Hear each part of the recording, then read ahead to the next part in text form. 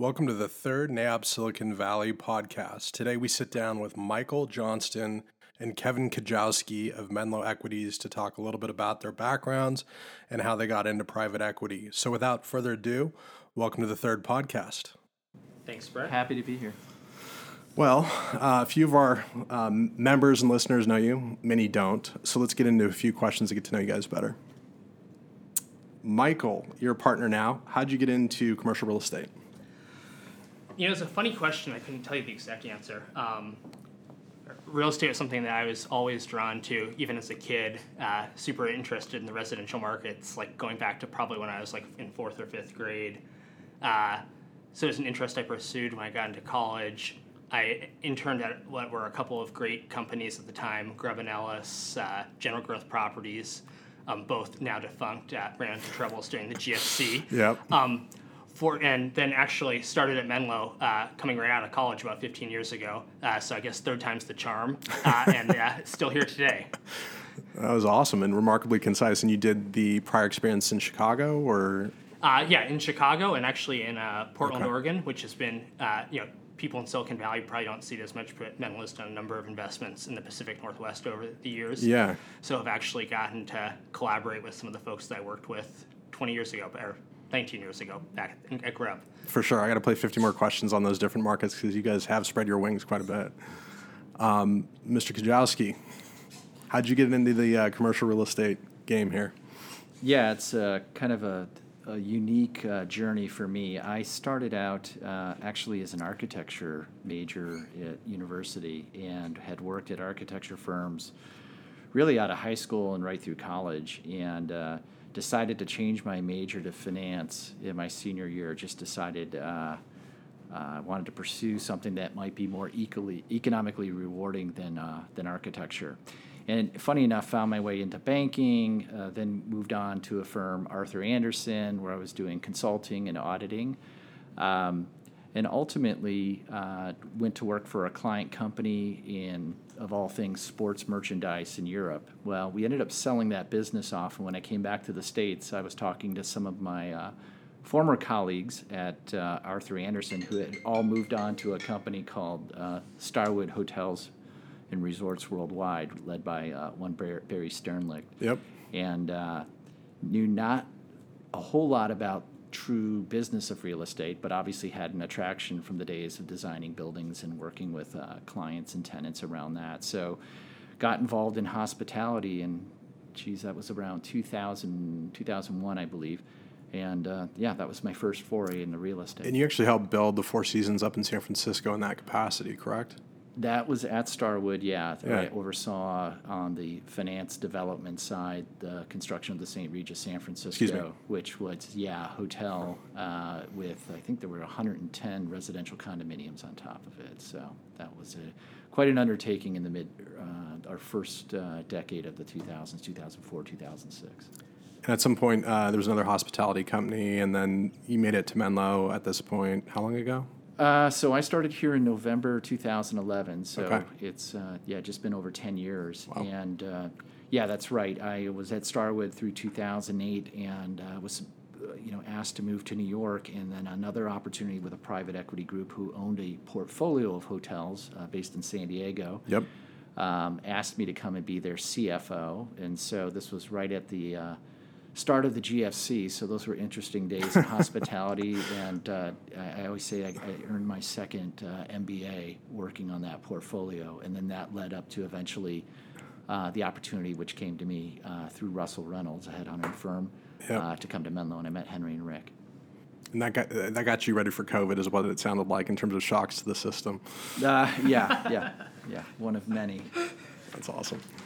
Next question. You guys have all been around for quite some time in different capacities. Do you guys have any favorite projects you've built, and why?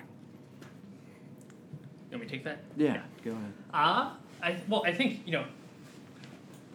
go closer to the headphone here. I think the one that's sort of been, the most exciting and spanned the most time for us was the campus at 333 Scott. And that was a project that was really exciting. I think we started it right when Kevin got to the company, and it spanned for 7 or 8 years. We bought a large 30-acre site very early in the cycle, endeavored on, originally spec construction of 450,000 square feet, getting a construction loan from you, Brett. I don't know who you're talking about, but when there was not a lot of spec construction in the market, it evolved. We ended up upsizing the project a couple of times, turned something that was going to be, went from 450,000 square feet to over 1.7 million square feet. There was bolt-on acquisitions. Right. We partnered with Beacon Capital, who's been a terrific partner of ours, really over the last 2 decades. So was it the notion of like ground up development that you really enjoyed, or was it the complexity of kind of this floating chessboard of a site? All of the above. Yeah. I would say, it was the fact that there was so many different elements of that project, looped into one thing, where it was, build to suit, REIT share sales, capital partner, et cetera. Well, you can't give away too much. We're going to have a deal discussion one of these days, and maybe I'll call you guys up again for that. Yeah. That's awesome. Yeah. I would also say, another project that was really interesting, though, actually was the first development project I worked on when I got to Menlo. Which was? And that was 525 Almanor. Sure. And that was a project that we broke ground on basically like the last fourth quarter of 2007. Great timing. And so you can imagine the delivery timing on that. So we delivered, in a really challenging economic environment, but just continued to work that asset. Worked with our joint venture partner. Worked with our bank. Right. And I think the most important thing that we've seen time again in Silicon Valley is held on. Yep. And it ended up turning out to be wasn't our very best deal, but was a great deal. And especially given the timing. Given the timing, was one of our most exceptional outcomes. For sure. So going through that experience and seeing that from start to finish was really exciting as well. Absolutely. Thank you, Mr. Kujawski. Yeah, a couple things come to mind. Certainly the development projects that Michael mentioned, those were all hands-on efforts across the firm, just given the size and the scale of them. And any time you get to work with our development partner, Jane, is a great experience.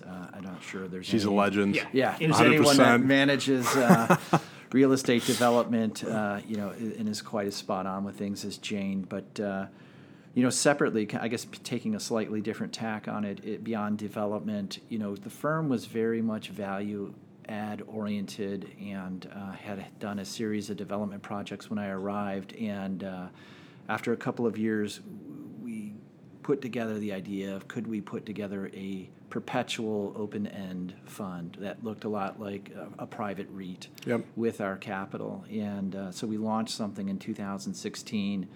After trying to work with some of the investment banks at raising outside money, we just decided to roll up some of our own assets from our value add funds in an UPREIT transaction, and then went out and continued to raise money and took something that was roughly around $300 million to today has a gross asset value in excess of $2 billion. So the creation of that vehicle and seeing that grow has been very rewarding.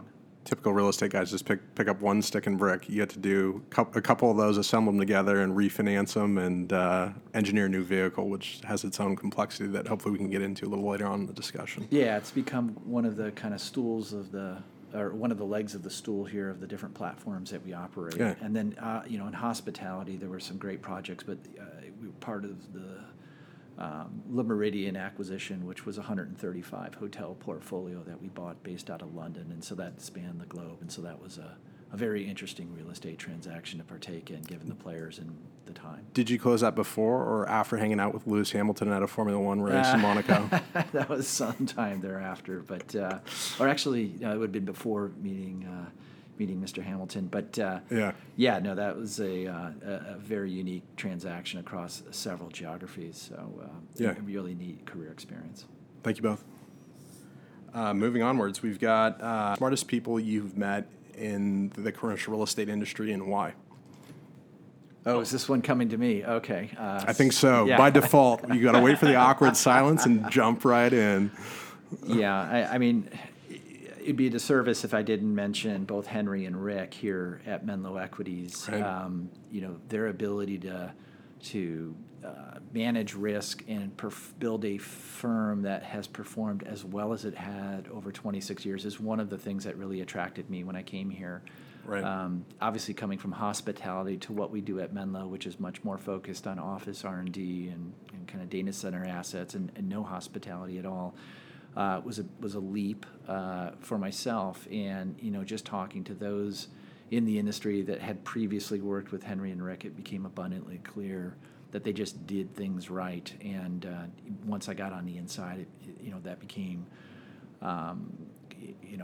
something that was very satisfying, and I've learned a tremendous amount, even though some of the other folks that I may have worked with earlier in my career since I've been here at Menlo. So I'd say, Rick and Henry combined, and certainly,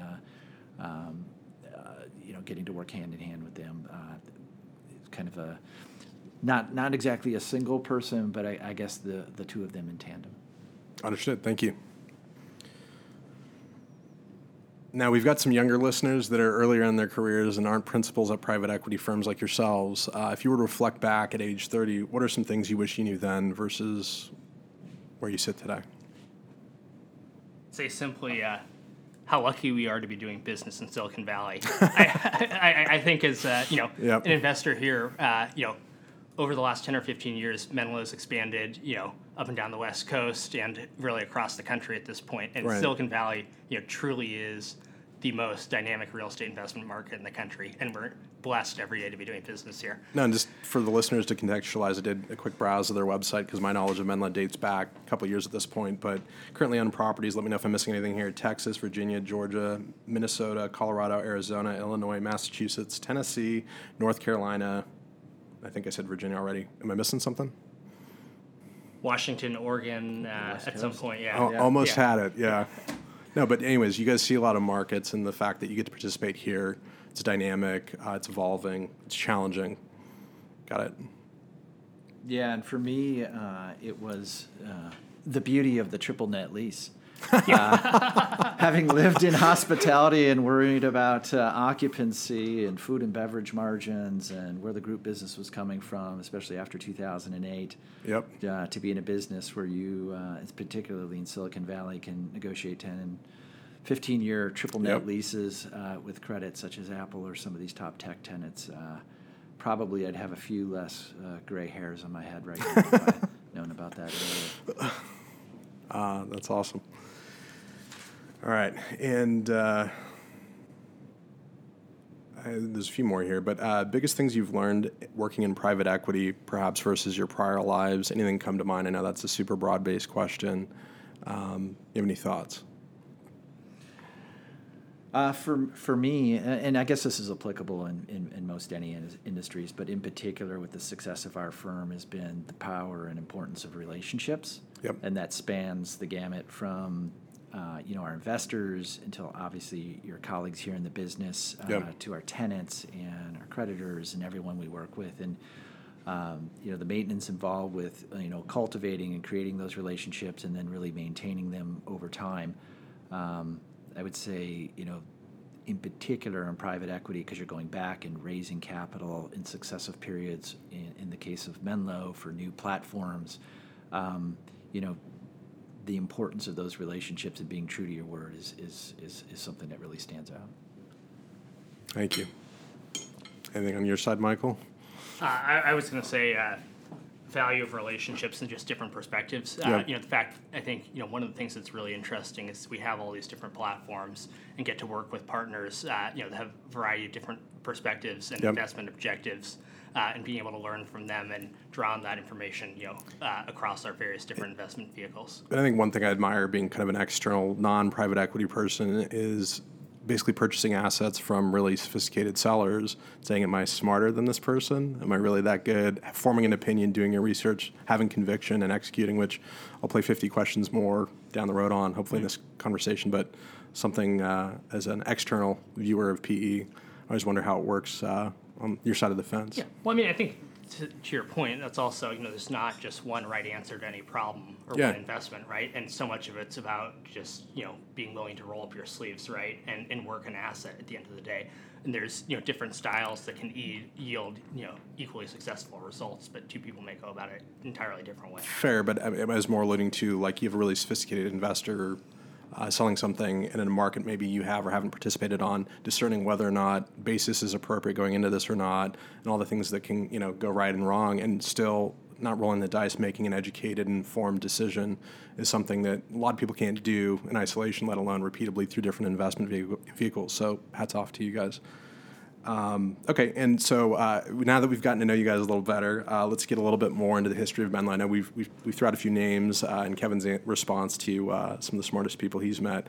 But if you can, let's walk the listeners through Menlo, how it was started, who some of the personalities were, the orientations, just so we can kind of orient the listener and go from there. Yeah, so the firm was founded in 1994. Henry Bullock and Rick Holmstrom had previously worked together at a firm called the Scheidler Group and had taken a couple of real estate portfolios out public through the process in the early 90s. And I believe it was 94, put together Menlo Equities and bought their first real estate property.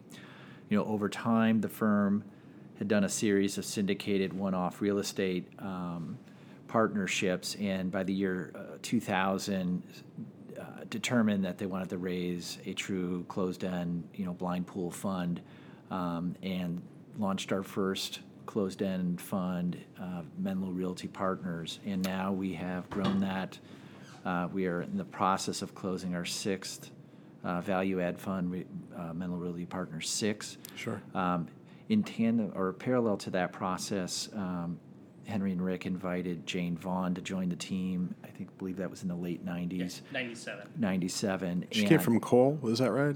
Yeah. Yeah, and so Jane, in conjunction with Henry and Rick, really kicked off the development side of Menlo Equities, and we've done just over a dozen. I think we're now at 14 joint ventures with more on the way, where we've worked with capital allocators as the true development operating partner on typically entitlement and ground-up development type projects. And I think that makes you super unique. And we were having a preamble discussion before we hit record on this, but I think a really good thing to contextualize as we talk through different pools of capitals and styles is along the lines of, Michael, what you were saying surrounding about, like, you're kind of this unique private equity firm in that, in lay speak, you raise pools of capital, you put it out the door, but you also do ground-up development.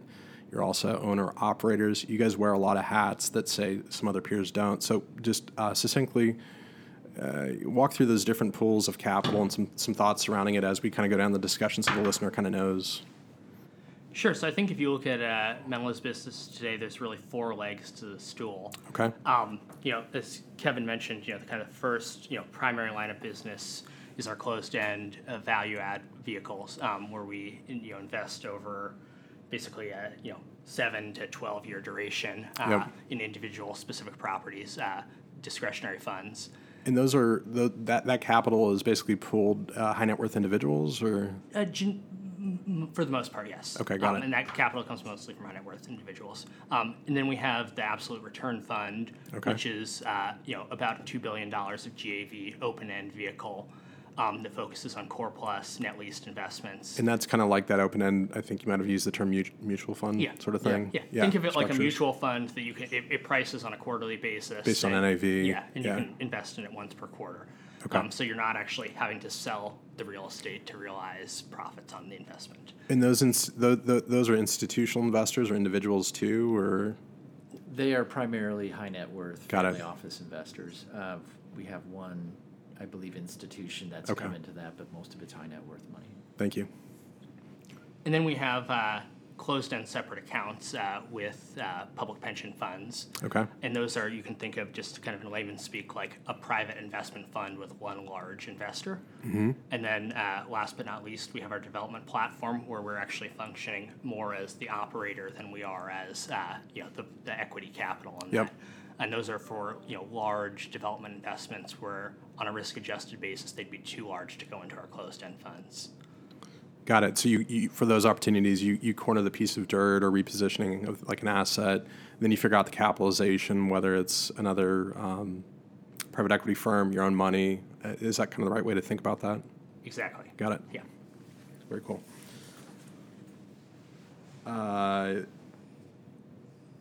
We've already talked about a little bit how you guys got to being partners. Let's go back to some of the founders and the personalities. There's Rick Holmstrom, who's around today, and there's a gentleman named Henry Bullock, who in prepping for this podcast, a lot of people wanted us to talk a lot more about. We'll keep to this one point, but I think it's very accurate to say he's been around the Valley. He was around the Valley for a long time. Unfortunately, he passed, I think, about a year or two ago or something like that. July of 2019. Yeah. There's a loss felt across everyone in the Valley that kind of does what we do, which is commercial real estate. And can you guys just, reflect back on some of the things you've learned from Henry, given he was such a big icon? Let me just be quiet and listen. Yeah, I'll go first. When I started at Menlo Equities, I was brought on as our chief financial officer back in 2011, and the firm was just kind of getting started deploying its fourth fund, and we were coming out of the GFC, and so I got to work pretty closely with Henry and get his perspective on the use of credit. How did he think about risk in the market, risk in a particular project? And I think, one, he had a very good innate sense of when to pull the trigger and when to step away. And, we had many conversations about transactions as time went on. It looked like there might be a little more to go after in a particular deal, but he was pretty clear, when it was time to make money, you weren't going to lose any money when you sold something, and to pull the trigger. And I've seen throughout my career, particularly when I was at Starwood, whether it was not necessarily for our own account, but could have been other investors that would hang on too long or get caught whipsawed by over-leveraging and not understanding the risk of a transaction. And Henry was always extremely thoughtful about how we deployed money when and when to step back. And the other thing I'll say is, Henry was just a very rich personality. Anyone that knew Henry, he was a little bit of the life of the party, had a wonderful sense of humor about him. A lot of fun on the golf course if you've ever played golf with Henry. And, we all miss him dearly. It was a real shock to the organization in 2019. Yeah. We're thrilled to see Rick, to continue the firm and to have him as our leader now. But, Henry, will always be a very big part of this organization and kind of the fundamentals around how we operate. So, helpful. Michael, you worked with Henry longer than I did. Yeah. I just said, I think, to echo what Kevin said, I think, his gut sense was second to none. An approach to, really approach to underwriting risk is something that stuck with me, which I think continues to permeate the organization and is one of our competitive edges. No, and just talking to another gentleman you guys work with, I think it was Max, who was telling me at some point in time, sitting down, doing these elegant Argus runs, and then Henry would ask 3 questions and immediately point to why something was off, and then just the innate sense of keeping things simple, appreciating how elegant things can be, and executing is something that was done exceptionally well by Henry. And I was shocked to hear he actually studied philosophy. I think it was undergrad or something like that, but he did. He was quite the character. Thank you. And so, moving onward, we've talked a little bit about the 4 legs of the Menlo stool that Michael had alluded to, and reflecting back on some of the introductory comments. It sounds like, there's been 6 pools of capital? 6 value-add funds. Okay. We have then on top of that the big open-ended fund, which is Core Plus. We've done, as of today, 14 joint ventures on the development platform, and we have currently 1 institutional separate account, and we're working on a second one to close on right now.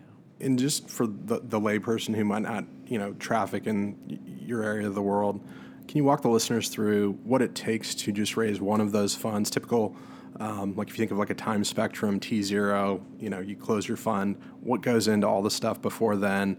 How long you have to deploy it, and kind of how that works for each of those vehicles, with the exception of that open-end vehicle, just so folks can really get a sense of what that process entails. Yeah, I'll start, and then Michael, you can fill in the blanks if I'm missing anything here. But we're very fortunate here at Menlo because Henry and Rick had started the business so far back in '94, and we've done so many successful funds and have had the success and the track record we have. The actual fundraising process, it's certainly not easy, but we have a set roster of investors who continue to return time after time that we can count on. So going back to those investors and then supplementing that with some of the newer relationships, especially with the wealth that we've seen created here, particularly on the West Coast and in Silicon Valley in this last cycle, has given us a large opportunity. So each of our funds the value add funds have gotten successively larger. We've tried to diversify some of that investor base, as we mentioned, with some of the institutional capital through the separate accounts business. Yep. Obviously, it's a little bit easier to call capital from one investor and issue one distribution check as opposed to dinosaur hunting right 400, there. 400 checks going out and fielding various requests. We have a great leader in our business development and investor relations department, Christopher Chang, who we brought over a few years ago from Goldman Sachs. And so he's really led the efforts on the most recent fundraise for MRP6. Yep. And then we all are continually engaged in the absolute return fund, which, as Michael alluded to, it literally opens every 90 days. We bring new capital in, and we look to deploy, and that's how that fund grows. But I'm sorry, going back to the most recent MRP closed-end vehicle you've raised, you said they've gotten successfully larger. How large, is that most recent vintage? Yeah, so we're targeting somewhere around $200 million for this Fund 6. And to give perspective, when we started in 2000, I think the first fund was $35 million. Yeah. And what's unique about the capital structure is, well, the fund itself might be $200 million. Yep. Then it buys individual investments, obviously through separate projects. We then bring half of the equity from the fund, the $200 million, and then allow the fund investors to come in and co-invest in each individual project. So they'll get a K1 presumably from that fund as well as that asset. Yeah, I mean, it's at investors' options to come into the projects, and so that $200 million of equity is technically like $400 million because the other half of the equity would be one-off, and certain investors can take larger size of deals if they particularly like that project when we put it in front of them, and then leveraging that at roughly 60%, debt on the projects, that gives us about $1 billion of buying capacity. And you've had six of those with granted larger sizes as you've progressed, but you put large amount of capital out the door. Yeah, I think a total over a history, I think, is just north of $8 billion deployed at our point. My cliche line is, I can't count that high, but it sounds like a lot of money. And Michael, maybe you can talk a little bit about the deployment process after we close the funds and what that looks like. Yeah, and I mean, so you raised this from these individuals, the most recent fund being $200 million. The fund life, though, 5 to 7 years or longer than that? It's 12 years, but they're extendable if we've returned a certain amount of the capital and so forth. So the fund can actually go on much longer. But our average hold period in the fund is just around 6.5 years. Okay. But as to what Kevin's saying, I think one thing that's important to note is given the fact that those closed-end funds come mostly from high net worth investors, it's a little bit different than if you were raising money from pension funds and endowments, which typically have 7-year investment lives, which mean that if you're looking at underwriting a value add acquisition, you really need to have a 3 to 5 year business plan. Oh, really? To allow yourself some cushion to get out of them. Whereas it's allowed us to do a number of investments where the value creation opportunity may not come for 5 to 8 years out, which allows us to find some opportunities that are more compelling. Okay. And with respect to the cost of that capital, is it on par with separate account stuff? Does it have a different pool of economics because you do have this individual investor base, or no comment? I think value add. I mean, the definition of value add has changed over time. I mean, you can just look at what interest rates have done over the last. Well, that was going to be another question: is how do you think about that in a changing interest rate world? 10 or 15 years, right? So, I mean, I think today, we say value add returns on a net levered basis are really in the low teens. Yep. It was probably mid to high teens. And let's define value add. It's like the presence of vacancy. This doesn't include it's like repositioning, like doing a CapEx, execution, or there might be a lease roll. Like, how do you guys think about defining market value add as you use that term? So we look at it, a little bit like a barbell approach. Okay. So it's not like it's a 100% vacant building. You got to put lipstick on it. You got to remodel the lobby. You got to lease it up, and then you sell it. By the way, I'm a big fan of that. Yeah.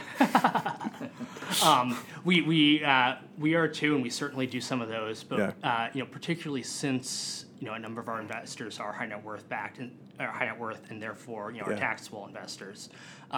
We're cognizant of their taxation, and we look at sorry, let me. No, you're good. No. So we're just talking about the Yeah. definition of value add. You were alluding to this barbell approach, the lipstick on a pig, if you will. And then I was also inquiring about, you can also view value add from like an underleased or a, no leasing standpoint. You're buying some vacancy.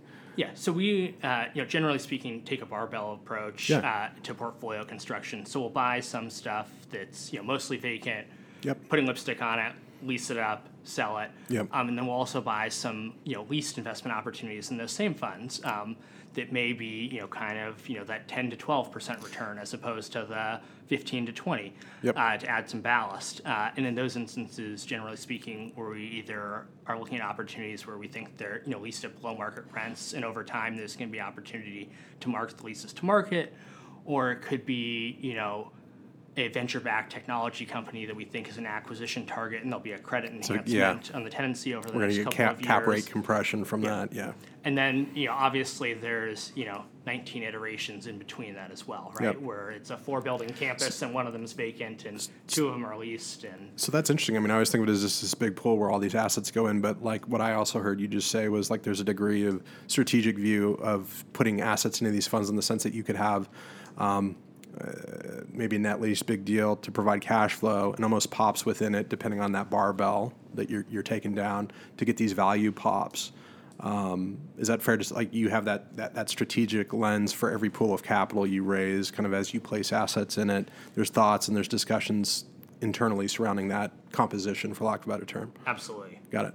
Yeah, we have literally built portfolios around that. I think of MRP3 in an instance where we had some outsized vacancy. We would then, maybe not take something that's at least 5 or 7 years, but would take 2 or 3 years until we thought we might stabilize the other one to generate, some kind of cash yield. And then our investors, would be picking up the depreciation in that off of the vacant asset as well. So the cash flow is kind of tax neutral or not taxable given the outsized, taxable losses being generated on the vacancy. So, portfolio construction is always a consideration, and as Michael said, with us having taxable investors. Not to mention if you have a high net worth person that's like, I've got a really high income year, I want to do a sidecar investment aside from my fund exposure to really double down on some depreciation flowing off these assets. That's interesting. No, thank you. And I didn't want to go too deep down that rabbit hole, but I think people don't know how those funds are raised, how they're put out the door, how they're layered. Those fund lives seem to be different depending on orientations. And then on the flip side, from that value add MRP bucket, the open end fund is more core real estate. Is that correct? So lower yield expectation.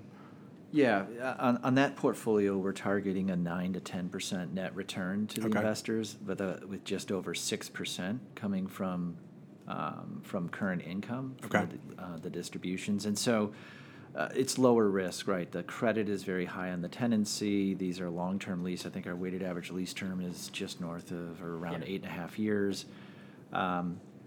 We definitely lever at a lower level with debt.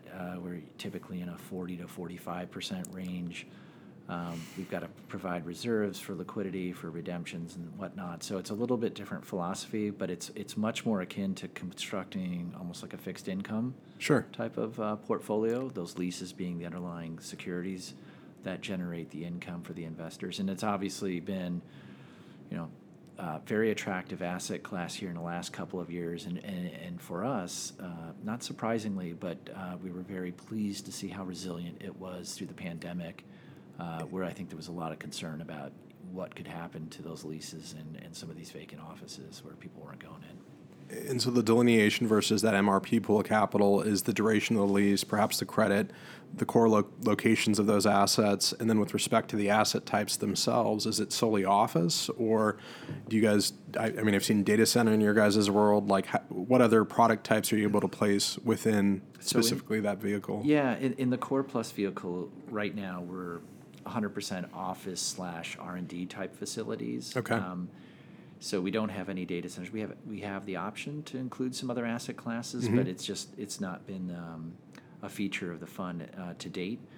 I think The other differentiating factor is that it is an entire wholly owned pool of assets. So we do financing very efficiently on a portfolio basis. Rather than single assets. Yeah, the fund has actually gotten so large, we're now getting ready to flip out of our secured facility to an unsecured facility, talking about private placements in the bond market and so forth. So you can really, because of the strength of the credit and the term of the leases, really find a very interesting option on the financing side. Whereas in the value add, we segregate everything into special purpose vehicles, and they have single asset financing. And we do that, one, because as I mentioned previously, each ownership structure of those entities is different because the fund owns half of the equity. Yep.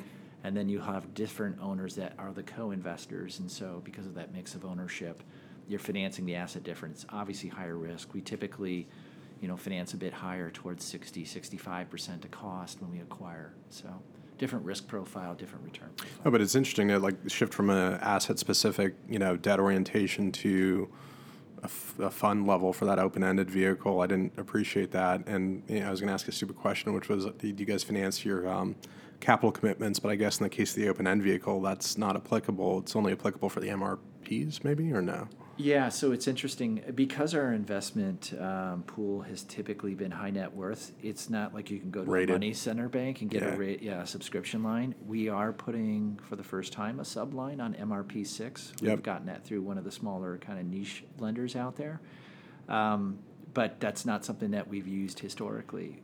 In terms of the open-end fund, you have a bunch of term loans, tied to the pool, but it also has a revolver component, which makes it, again, very efficient in that you can draw down on the revolver, buy an asset, go raise equity in the next quarter, pay down the revolver, and basically run the fund with no net cash. So. And presumably you've got some certitude of not having to market your financing, and you're just like, hey, as long as it ticks these boxes, it's pre-agreed, we can throw it in and finance it, leverage it from day one. That's right. Yeah.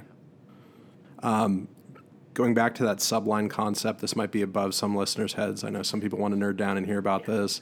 From folks that have, basically marketed funds, it seems like you have to cut your performance metrics inclusive in omitting the effect of that leverage of the subline. Is that correct? Not in our vehicles. No. Got it. Yeah. Okay. I mean, it is something that we would be very careful with in terms of we're looking at actually the subscription line as more of an efficiency play in terms of when we get very active in a quarter, we might have 3 or 4 deals. Well, that means putting together these SPVs, 1, calling capital from the fund, 2, trying to syndicate out to the individual investors that co-invest. Yep. The subscription line would allow us then to aggregate all of that capital by drawing on the line and then working through methodically, not under the same constraints of time that you might have on closing the deal, by paying down the subscription line and calling capital. And so that is something that we're doing here with this latest fund. Not so much to accentuate, necessarily LP returns through leverage or something like that. Yeah, and just for the listeners who might not have directly invested in private equity, jump in if this is incorrect or misunderstood on my part, but for those $200 million vehicles, individuals make a capital commitment. So unlike the mutual fund thing where you dump your cash in, you're basically saying, hey, I'm committing to $1 million of this $200 million vehicle, and as the firm, such as Menlo, takes down assets, you have to contribute your element of capital. It might not all be at once. Day one, they might call $250,000. A month or 2 later, another $250,000 or whatever the amount is, and that's essentially just to tie it all together. What Kevin was alluding to, this financing at these MRP vehicles aren't to optimize that; it's to simplify in some regards the process of bringing that in. Because if you're dealing with it across however many investors, it can be pretty burdensome, I'd imagine. So. Yeah, both to the investors of having to raise the funds and put the money in, and secondly, as you said, administratively to handle on our side. Yeah, I appreciate it. Idea generation. So you've got these pools of capitals from core to value add, opportunistic to ground up development. How do you guys? What triggers your appetite for investments or conviction behind a thesis? I'm just thinking how to answer that question. I got a few 50 centers hidden in this line of questioning. Give me a second. No, you're good. I mean, I can get us started, and Michael, you can chime in. I mean, the data center is a perfect example. Yeah. So historically, over the life of Menlo, we have opportunistically bought data center as an asset class in these closed-end funds, these MRP funds we've been talking about. Probably around 4 years ago, it became very clear to us that data collection and transmissibility and data storage, all of that was becoming a bigger and bigger piece of the economy. And so because we'd been working in data centers on and off over the last 10 or 15 years, the idea came about, and we discussed as a team in our investment committee of actually going out and putting a dedicated vehicle together. And so that's what really was the genesis of us reaching out and starting the separate account business through an institutional investor. Obviously, there's a lot of momentum. The pandemic helped as well, but a lot of investor interest in that area.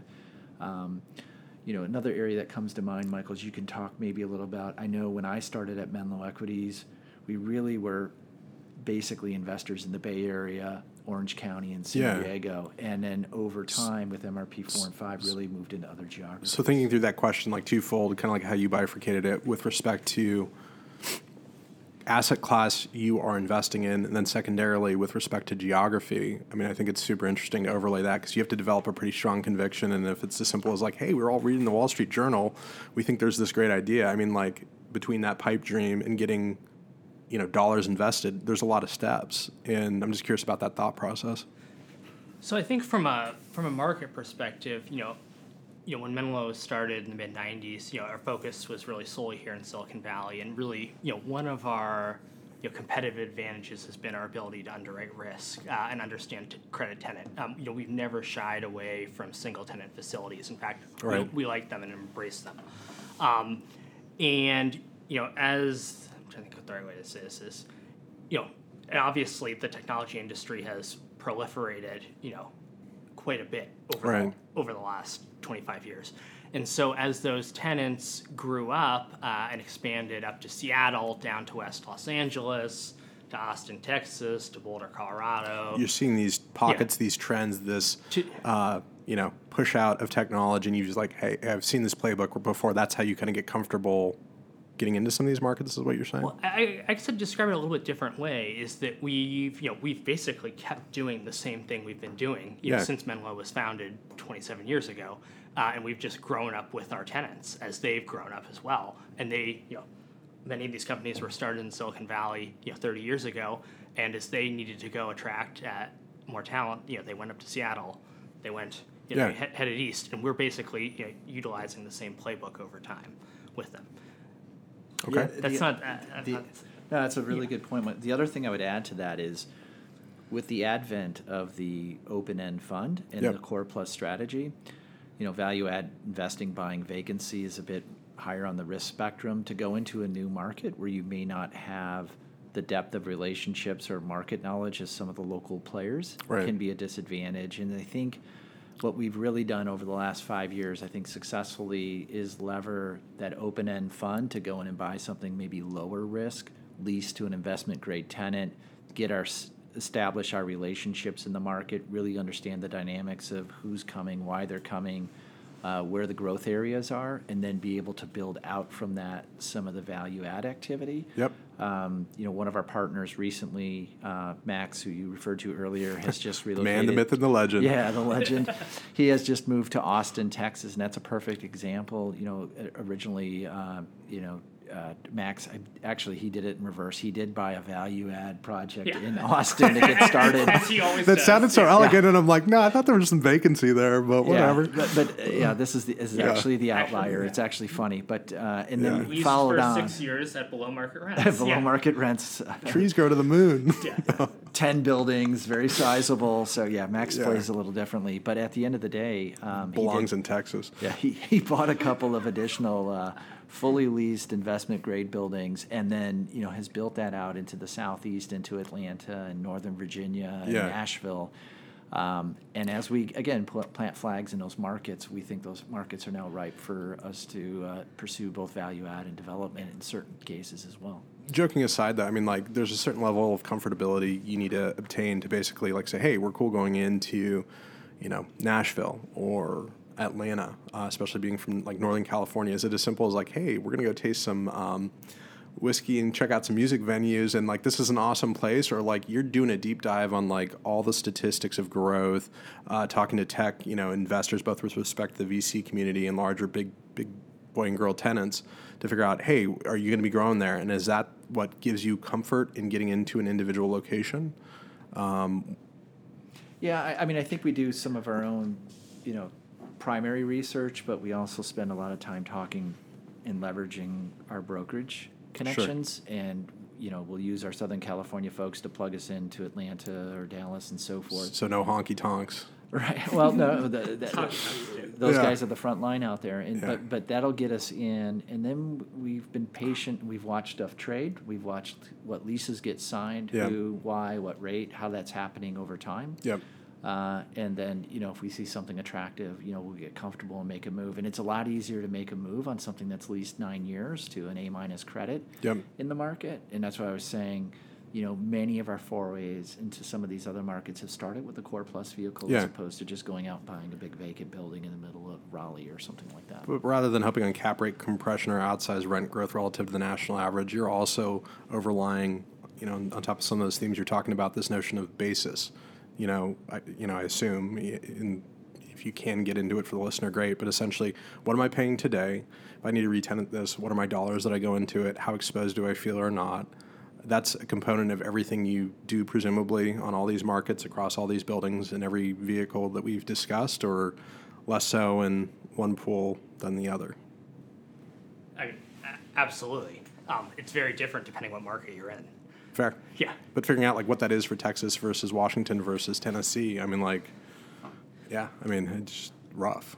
Or even submarket specific. Fair. Yeah, even within NorCal, it's different, for sure.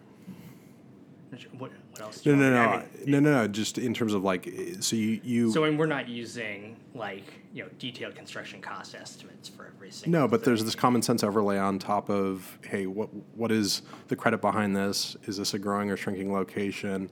And then you can also overlay this notion of which pool of capital it buckets into, and to the extent it's an open life vehicle, if you're a little wrong on timing, you can wait it out if you've structured it appropriately. And it's this notion of kind of like a moving waveform of like, all right, I might not be getting in at the lowest point, but if I have that open-ended vehicle, I can be a little off and still get a decent return if I hold on for long enough, especially if you've got 9 years of tenure on a lease. Exactly, or get more spread from a credit perspective as well, sure. Right? An Apple lease to maybe a 4.5 cap rate in Silicon Valley, you could be getting for 5.25 cap rate in another market elsewhere in the country in the Southeast. So there's the relative value element of this too. Got it.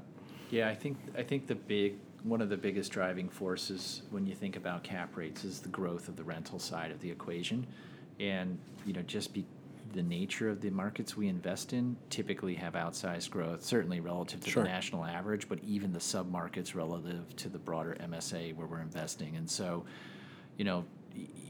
how a market gets on the map for us is, what is our projected expectations of baseline rent growth over time? Got it. And so if you look at it in Austin and you see limited land, you see the types of players that are going and what they're signing for and what the trends are, it's pretty clear that you're going to potentially outperform, from my home city, Detroit, or something like that, just because, what's going on there. And so many of those markets, find their way to the top of the list for us to spend time, working our relationships and looking for opportunities to deploy money. And, fortunately, the core plus open-end fund has been a good way to get in initially. And now I think, and Michael, you can comment on this, I think probably at least half of the deals we've done in MRP 6 so far have been outside of California, wouldn't you say? Yeah, correct. No, just looking at your website, seeing where you guys have invested, it's stunning. You guys have exploded across the U.S. Yeah, I think, believe it or not, right now, I think they're, from a square footage perspective, at least our largest market's Northern Virginia. Yeah. And that's a combination of a couple of defense contractor plays we've made there over the last 18 months, and then data centers. Obviously, that data center market is larger than really the balance of the country combined. You get close to the NSA, and it's funny how many no. That's awesome. And so we've talked a little bit about the different styles, different pools, different tenants, orientations, the like. Something I think about a lot in my day-to-day is, there's replacement costs, but even more simply, like where interest rates are heading. How do you factor that in internally to your, investment thesis? DC, is that the right word? For these different markets, I mean, the example that you provided on Apple credit trading at 4.5, 4.75 here versus a 5 or whatever that spread is. Do you guys have a margin of safety on top of that? Do you mitigate the concept of rate risk in some way at portfolio level or an individual asset level? And then the last dimension to make this super complicated is from an investor return standpoint, where do you see things going over the next 24, 36 months? I mean, I could speak just quickly about interest rates. I mean, for us, obviously financing plays a huge role in real estate, and we do take a position as a firm internally about where are interest rates today, where are they likely to go, and why. Sure. And so depending on the risk profile of the individual investment, we have either hedged or bought caps from time to time and used derivatives to manage some of the interest rate risk. Mm-hmm. We're in very interesting times right now. I think the 10-year moved another 20-some basis points today. Yep. So, war in Ukraine and inflation and a Fed that is beginning to raise interest rates and unwind its massive balance sheet puts a whole lot of variability into where those rates will go. So we're probably in a more defensive posture when we think about interest rate risk. Certainly on the Core Plus vehicle, we're taking that approach because we have long-dated leases and it's a more of a permanent capital vehicle. On the value add stuff, we really kind of take it on a project-by-project basis and typically put variable rate debt on and we'll put some type of hedge on if we think it's warranted for whatever reason. I would say we do that less so on the individual SPV financings than the portfolio of something like the open end or perhaps a construction project that could be constructed over several periods and we won't find a tenant until 36, 48 months from now. So that would be a different thought about what do we want to do from an interest rate protection standpoint. I think on the development and value add, you're really looking more at what's my exit cap rate and what's my terminal value going to be at the end of the day. Mm-hmm. You're fundamentally, as you talked about before, Brett, looking at basis. Right. And if you've messed up on the basis and what your endpoint's going to be, it matters. Yeah. That's going to matter a lot more than if your spread is 300 basis points or 425 basis points over SOFR. Yeah. Yeah. No, and I think, and I'm going a little off for a little prescript that you guys listening can't see here, but especially with that view of creeping inflation, seemingly imminent like rate increases for the foreseeable future, what's the catalyst to make a big bet? And I'm thinking of what you guys are doing over Ross Road, as well as you've also assembled a block directly across from the 49ers Stadium where you guys can build, I think it's over 1 million square feet or something like that. When do you decide to hit go, and what's the logic on let's just take 2 of those deals? So let me... small deals, 1 million square feet, bigger than some sub-markets. Let me talk about Ross. So I think that, internally we have a perspective that there's going to really be a flight to quality over the next couple of years. Sure. We may be biased. Obviously, we're office investors, right? So we think people are coming back to work. But we've seen the benefits of that, in our own office here as we've brought folks back over the last plus or minus 6 months. Yep. And with Ross, we were watching what was happening to availability last summer in Sunnyvale and Mountain View, and hearing the rumors of various tenants, large tenants out in the market, and really, it fundamentally came down to where do you find 9 acres in northern Sunnyvale? There aren't a lot, Yeah, it's the last place, or one of the very last sites. And so I think for us, looking at those users, predominantly the FANGs that are driving the Sunnyvale market, so much of it is about attracting and retaining talent and getting talent to want to come back to the office. Right. And I'm trying to think what the right way to say this is. And so it felt to us that on a risk-adjusted basis, actually, that there's a lot more likelihood of being able to attract a tenant to that site than something where you're buying, some 30 or 40-year-old buildings, in North San Jose that are in need of a rehab where you're putting lipstick on them. for sure. And from a macro perspective, I totally get what you're saying. But like the thing I always think about too is like these are all big steel, glass, high expense sort of buildings. They're dense. They're beautiful. And in fact, I'd suggest people check out the website. I think for the block, there's a website, correct?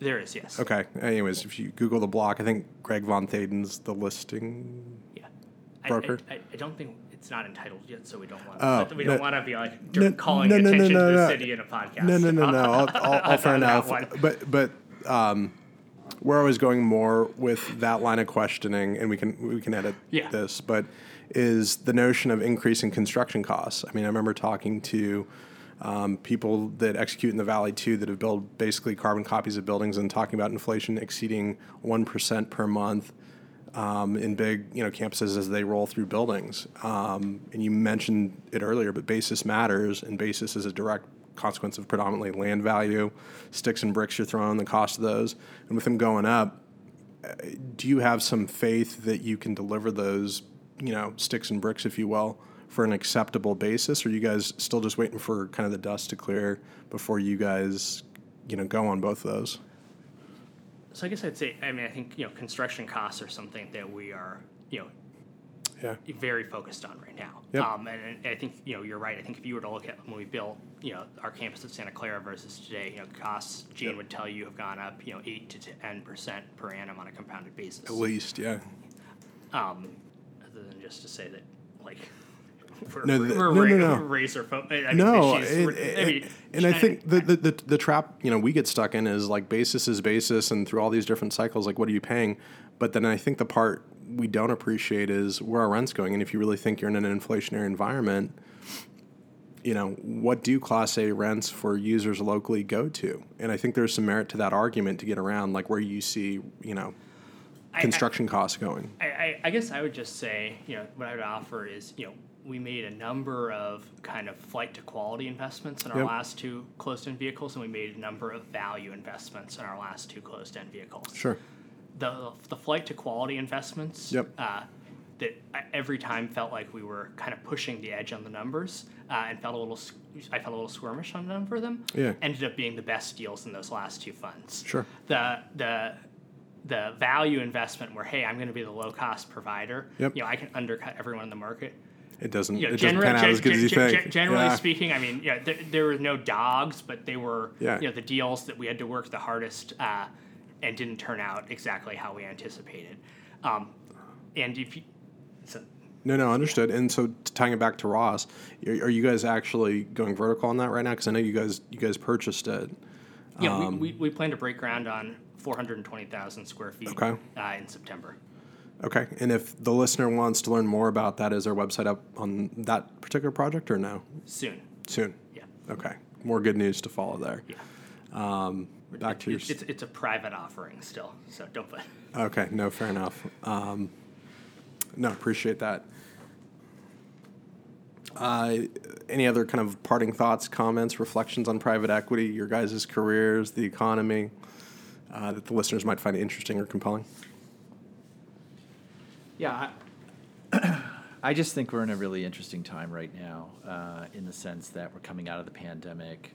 Yep. People are trying to figure out how they're going to use the real estate footprint they have and where they're going to. I think we're obviously very big believers in our markets and in the need for office in those markets. Yep. But Michael used a term there, I think that's really important, which is a flight to quality. We think a lot of the demand is going to be for high-quality buildings with a lot of amenities and things that get the workforce, whether it's flexible or full-time, comfortable coming back into the office and seeing, some type of return to normalcy. So I think, having to work through that situation as it develops over the next several quarters and seeing, how quickly people come back and so forth is very interesting for us. Right. And then separately, as I alluded to earlier, we just have a lot of volatility in capital markets. Yep. Just where we are economically and some of the headwinds or events that seem to have manifested themselves here in the last couple of quarters. There's been a few of them. Yeah. Yeah. Say the least. No, and to think you've got to put money out the door through all that stuff in different locations, hats off to both you guys. It's not an easy task. And so I'd say in kind of winding down here, to the extent listeners want to learn more about Menlo Equities, best resource, presumably menloequities.com. Yeah, we have a website, menloequities.com, Okay. and the way to contact us is on there. So I think that's the best way to try and reach someone here at the shop. No, appreciate it. Thank you both for making the time. Really appreciate it. Hopefully listeners get something good, insightful, different out of this. So appreciate it. Thank you both. Great. Thanks, Brett. Thanks, Brett.